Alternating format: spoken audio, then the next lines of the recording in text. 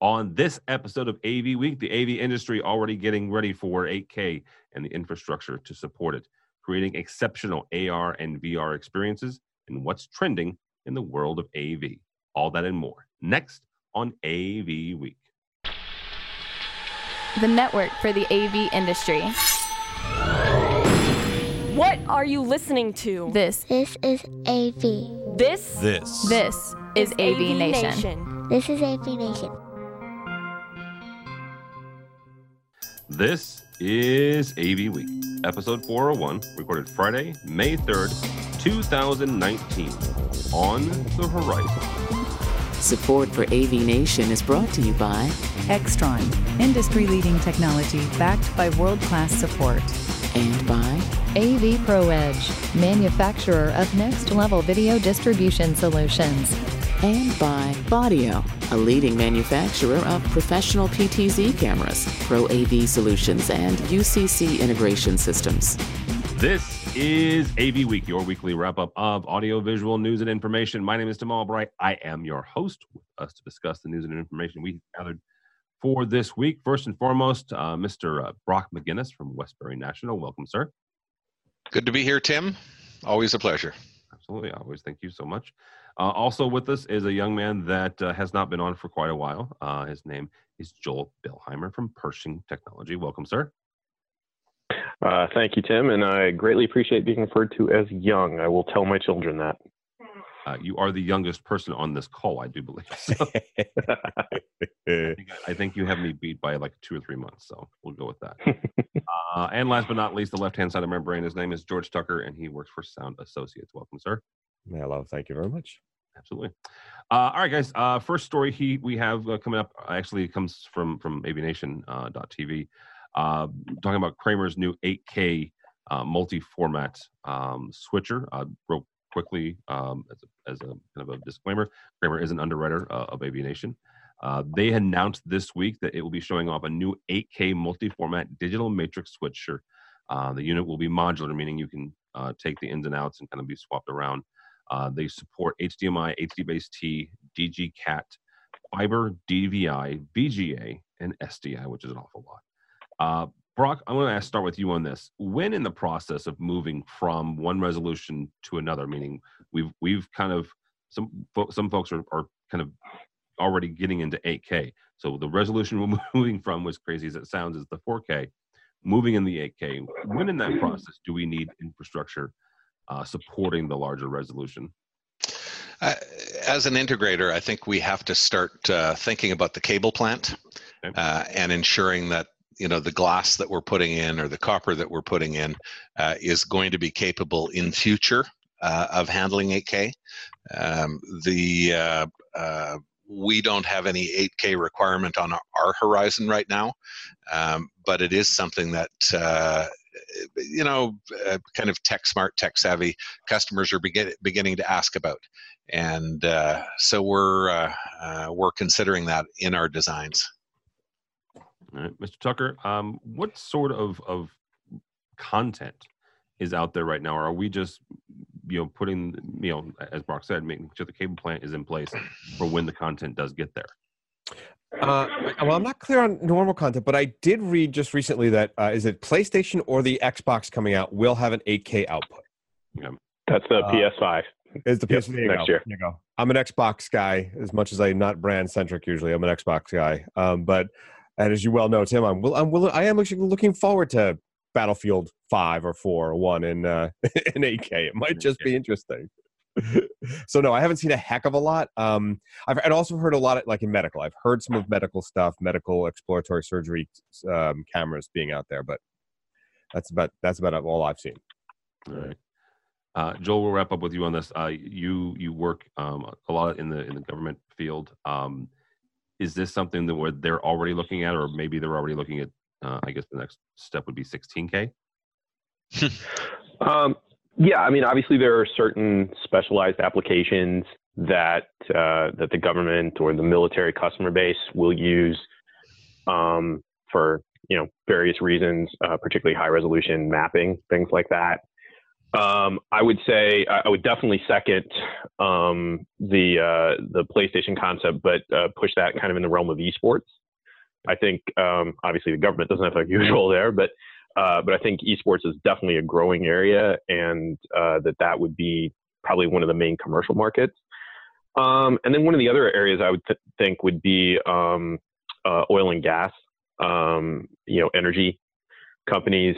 They have a huge need for geological mapping, which is very power intensive, and there's a lot of attention paid to 3D modeling in that environment. And so I would think that 8K would be a need for them as much as a want. To drill down for a second, though, on the esports thing, this is something that honestly I've seen two sides of this debate.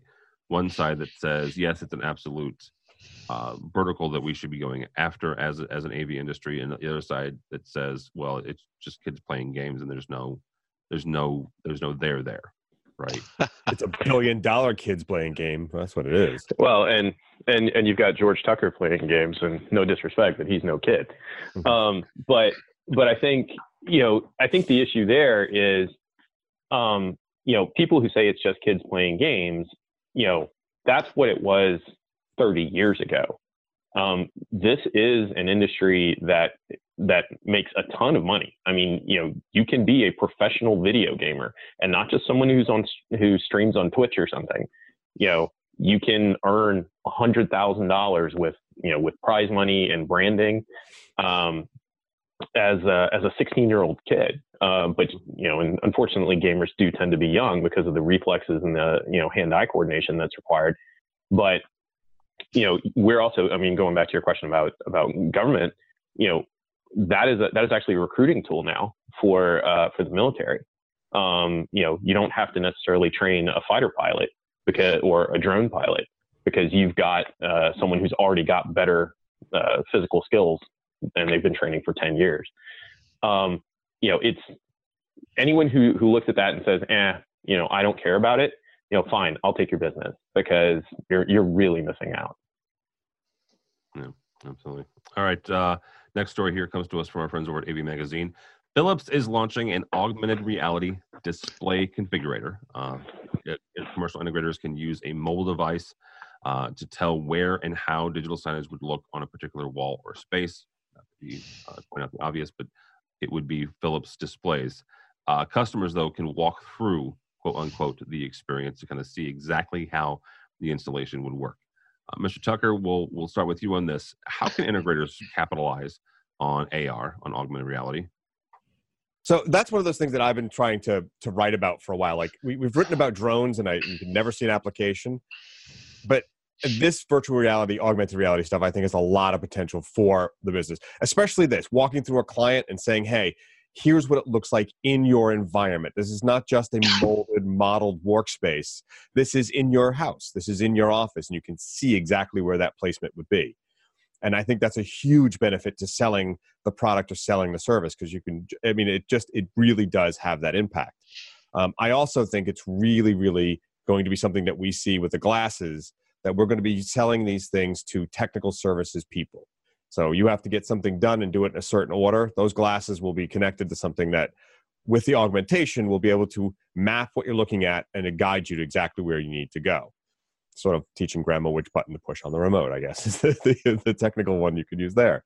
But yeah, I could see selling this. When I worked in staging, we would try to show people the stagecraft with this sort of wire frame and some skins on it and a nice picture, and say, here's your booth. And we found an incredible amount of return when we would put it into an actual 3D model that they actually looked at. And sometimes we put glasses on, and sometimes it was just on a really large screen. But that effect can sell more than almost anything I've ever seen. And I think it's going to be it's a great product to put out there. I would love to see it. Well, it helps also it takes the idea from a CSI spec and actually gives folks a real world visual of what you're talking about and what you're designing in the comfort of your own home or your office. Right. Joel, same kind of question. Where can integrators go with this sort of technology? Yeah, I I definitely agree with what George was describing. I will say there are elements to that that are not new. I was working at a particular government agency back in 2006, and we used a Second Life instance to do exactly that, to show to various individuals at the facility and in the power structure, what their new facility was going to look like, how they would interact with it. Now, obviously, that was using the technology that existed 13 years ago, but I do think this speaks directly to what Avixa is going for, right? Customer experience. If you are really going to immerse your customer in the end product, then you have to start immersing them at the beginning of the process as well. I think it's great. I think it's, probably 2 years from now, we're going to look back and think, oh, how quaint that Philips AR tool was, because there's going to be dozens, if not hundreds more exactly like it. Brock, what other uses should integrators start looking for when it comes to AR? And honestly, let's not forget the fact that VR is still out there and as a viable technology as well. But what other use cases should we look for?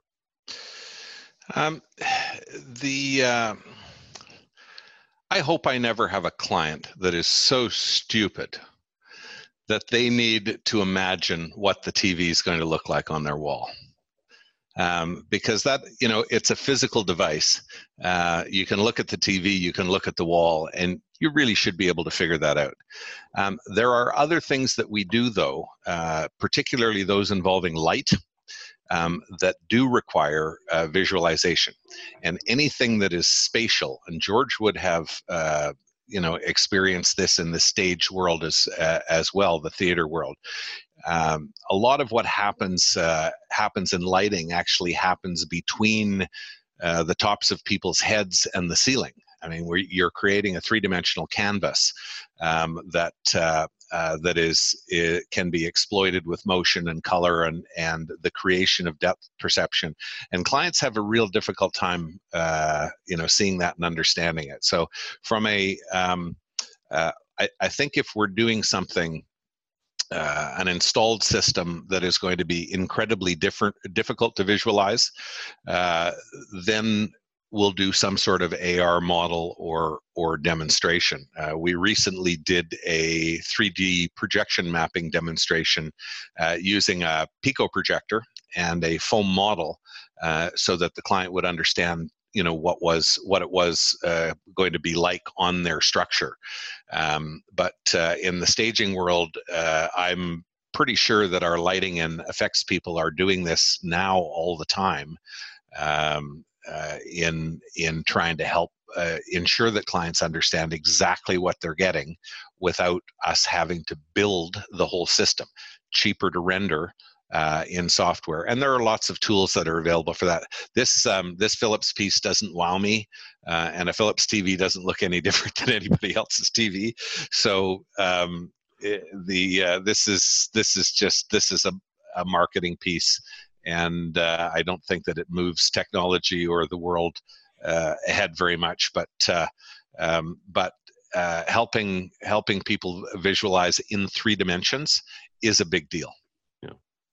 Did I read, maybe I didn't read the article in depth enough. I thought I did, but I thought it would also present some of the content you would put on those walls with it, so that you get a better visualization of how that works to your lighting and the effect that has in the room. I thought that was part of it. Maybe I'm wrong.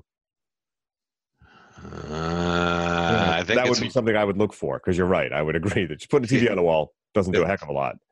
No. Yeah.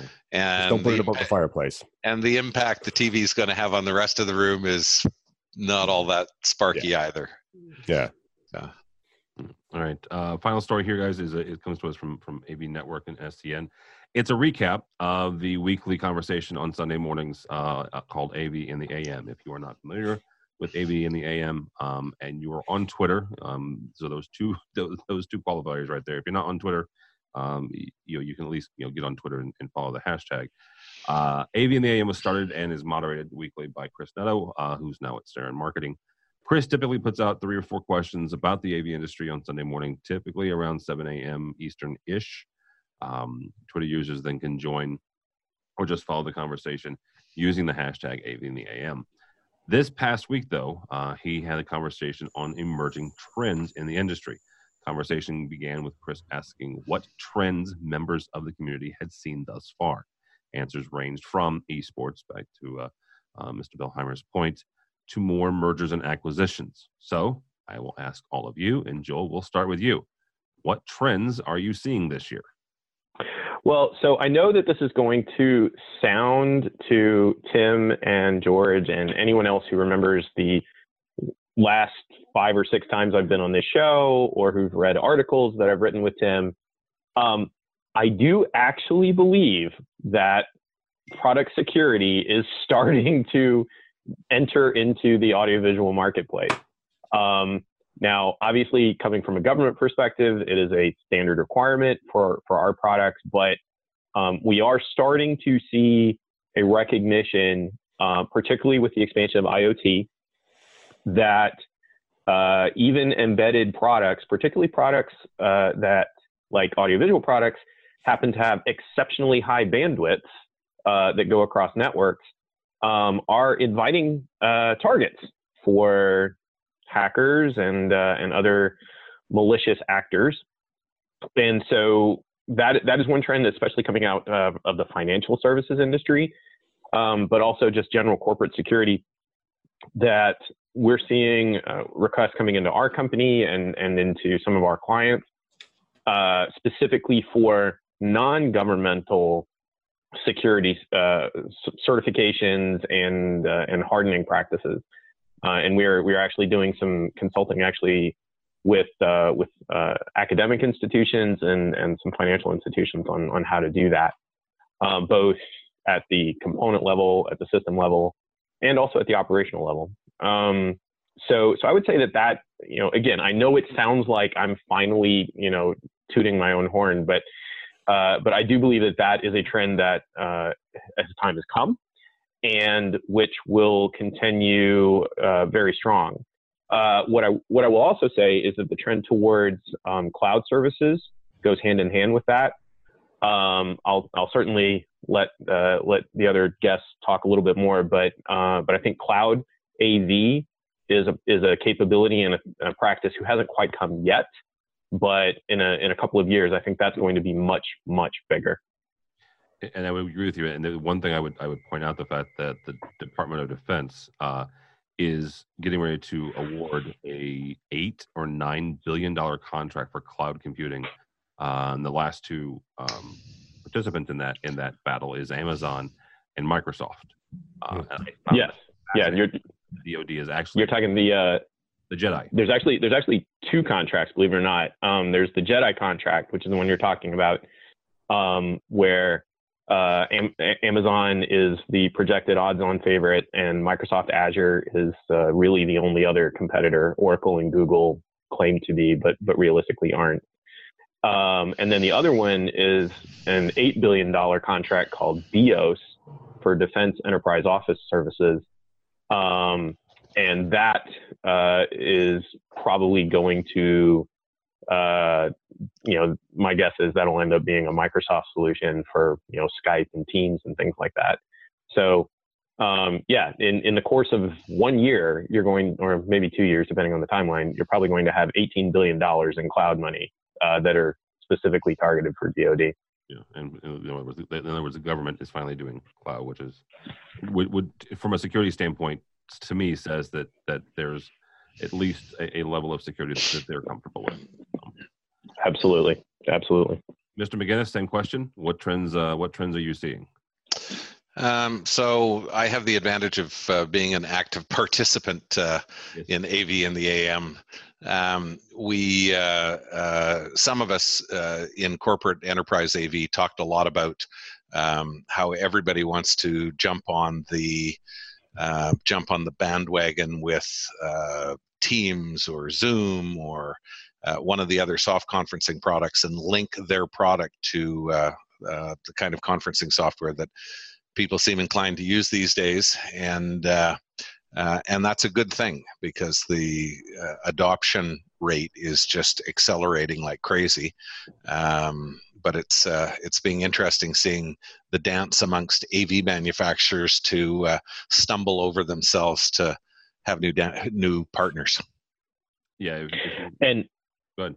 And to Brock's point, I would take that as a warning, because if you are a small to mid-market integrator, for example, and you're used to building out these spaces, well, now a piece of software, a webcam, and a laptop can do 90% of what the customer wants. So if you can't figure out, to Brock's point, how to capture that and how to take advantage of that and how to integrate that maybe at an enterprise level or with some kind of value add or services capability, you're going to be in a lot of pain. So that ship sailed quite some time ago, Joel. And most of us actually have figured out that 10% of the rooms are going to be complex and expensive and need us, and 90% of the rooms are going to be fairly simple and might not need us.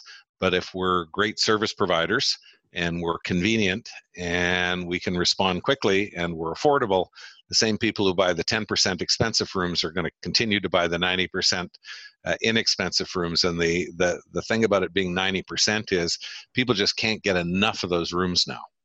And it's, companies adding, can I get 4 more meeting rooms? Can I get 6 more meeting rooms? Which is fantastic, because more and more people are using video, just like we are today, and are comfortable doing so. I made a sales presentation to a room full of people yesterday.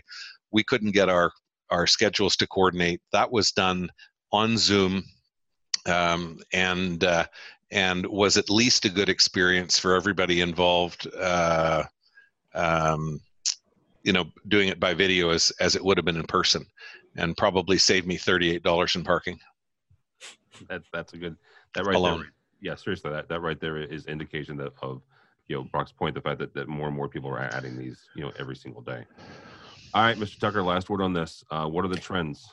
Well, so all that Brock and Joel have talked about, I think is spot on. But something that I've been noticing, and this is a little bit off the beaten path as I'm wont to do, is understanding that a lot of the gear we remove is still usable. The waste that we produce is enormous. And it's not just in the packaging, and it's not just in the cabling, that we have to just toss. I am seeing a lot of people talk about, hey, look what I just removed. And people are trying to find a use for it. And I think there's a secondary market, or at least a reuse market, and recognizing how we throw away so much stuff, and we need to be more attentive to it.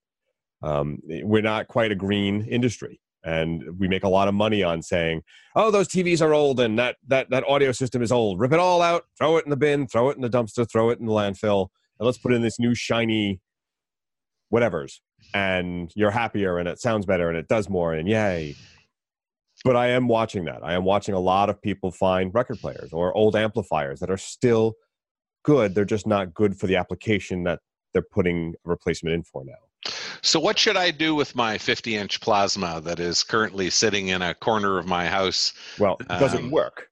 Send it to me. No, it's a plasma. Oh, absolutely it works. There are people who love plasmas. That's almost like an addiction of people. Yeah, Tim is raising his hand here on the video portion of it. Now, I know, Tim, guys, it's a 720 plasma, and it doesn't have HDMI in it. Well, you can go a DVI, so you're gonna have to have audio and video different. Okay, but yeah. It's not DVI either. This was not a digital input device. How is it? Does it have component, or is it just like an S video connector, or a VGA? VGA. Interesting. Yeah, interesting. Well, yes, and we need to be more. What do we do with it? That's my question. Right. What do we do with it? It's going to go in a landfill. Plasma and what that's made of is not the nicest stuff in the world, and I'm not trying to be a tree hugging green here, but when you're throwing away perfectly good amplifiers or perfectly good, speaker systems that could be reused for some other purpose. Yes, finding that purpose can be difficult, but I see a lot of guys talking about the vintage gear and wanting something to do with it. Okay, but hang on for a second. Vintage gear is, and maybe it's because of my age, vintage gear to me does not mean a plasma, as much as I do love them. Vintage gear means tubes, tube amplifiers. Well, yes, and But one of your favorite things, weighted knobs. Can I interest you in a blue 160? But the larger question in that is vintage. There's an attraction to it, right? But what do we do with this stuff? What do we do to solve this problem of always replacing? That our business is based on throwing things out and replacing it with shiny new. No, so the metal bits, the province of Canada that I live in, Ontario, we have an electronic stewardship and recycling program for electronics. They none of that stuff ends up in landfill at all. The metal is, of course, all recyclable. The plastic is virtually all recyclable. Glass is recyclable, and all of the metal bit, the rare metal bits are melted out. So there is something that we can do with electronics. I think it brings up an interesting point, and I don't disagree with what we're saying about recycling physical devices, but I think it does speak to the way that our systems have been designed and implemented, of course, over the life of our industry. And George, I don't know if this is the direction that you were kind of going, but I think one way to respond to that is to say, well, we have focused so much on having every single part of the chain from source to destination, from ingest to display, be a new thing every single time, and also that those components are obviously sold by vendors, they're installed by integrators, they're maintained by service providers. But if you couple that with some of the other trends we're talking about, whether it's cloud or mobility, which we didn't really touch on, all of that infrastructure can be handled by other components, other systems in probably better and certainly more efficient ways. So it may mean, to your point, that we're not looking at owning the center anymore. Whether that's because of cloud, whether it's because of a green approach, whether it's because of cost efficiencies, or any other number of factors, it may mean that we focus pretty much exclusively on the edge. And Tim, I think that is the biggest trend. And that's not just a 1-year trend. That's probably a 5-year trend, maybe a 10-year trend. But I think AV is very, very close to the tipping point of being an edge-only industry. Interesting. Yeah. All right. That'll be kind of where we put it there. Gentlemen, thank you so much. Mr. Brock McGinnis, thank you for joining us, sir. A pleasure as always. Thank you, Tim. It's been a while. I think we missed a cycle or two with some scheduling difficulties, but I love being part of the AV Nation community, and thank you very much. I don't know if you've seen, I'm supporting an AV Nation supporter right here, and thanks to all the manufacturers and companies that support AV Nation. This is a great service you do for our community, Tim. Thank you, sir. And if you're listening to the podcast, he was showing an Extron S3 cup that I actually have one of those too. How do people find you and or Westbury National? Westbury National is based in Toronto. We are westbury.com. I can be reached there. You'll also see me from time to time on Twitter, where I am at Brock McGinnis. From time to time, he's very humble on that. He's there. And again, the AV and the AM conversation is a really good conversation. And Brock is really, well, it depends on the week, obviously, but pretty heavily involved in that. Mr. Tucker, thank you, sir. Thanks. Great to be on again. Good to see you all. You can find me on Twitters. And Sound Associates at Infocom. Yes, well, I was getting to that, but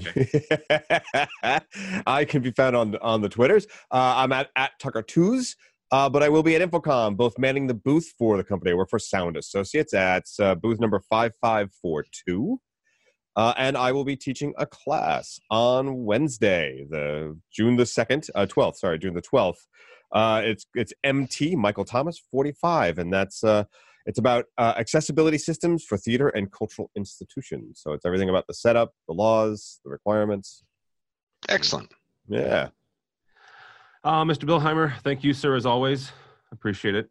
How do people find you and or Pershing? Well, the simple answer is it's actually very difficult to find me, but I have no social media presence whatsoever. But you can, if you wish to get in touch with Pershing Tech and talk about security, AV, or how attractive Tim Albright is, we are at pershingtech.com. I'm not sure that's a valid use of that website. You're also teaching a class at Infocom. So how do people find you there? I am. I will be on Super Tuesday. That's the 11th, from 1 to 3 in, I believe, Whiskey 307 Charlie Delta. We are going to be talking about open source in AV and not just using Linux, but even such outrageous concepts as devising open source control systems and distributing them completely open source to your customers and the community.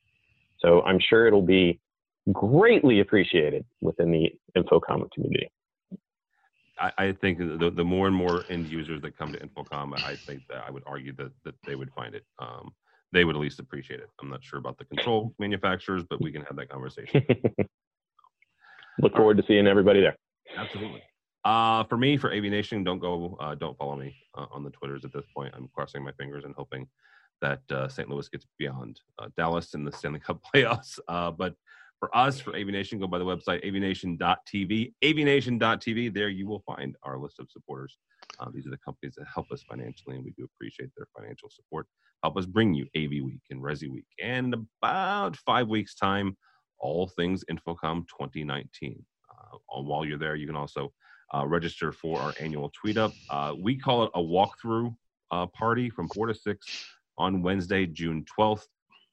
A bunch of folks come in. You kind of, as you're going to your next event, come by the room and grab a drink, grab something to eat, shake hands, and trade business cards with folks. So we can register there, and that is also brought to you by Infocom and Stern Marketing. So we appreciate that.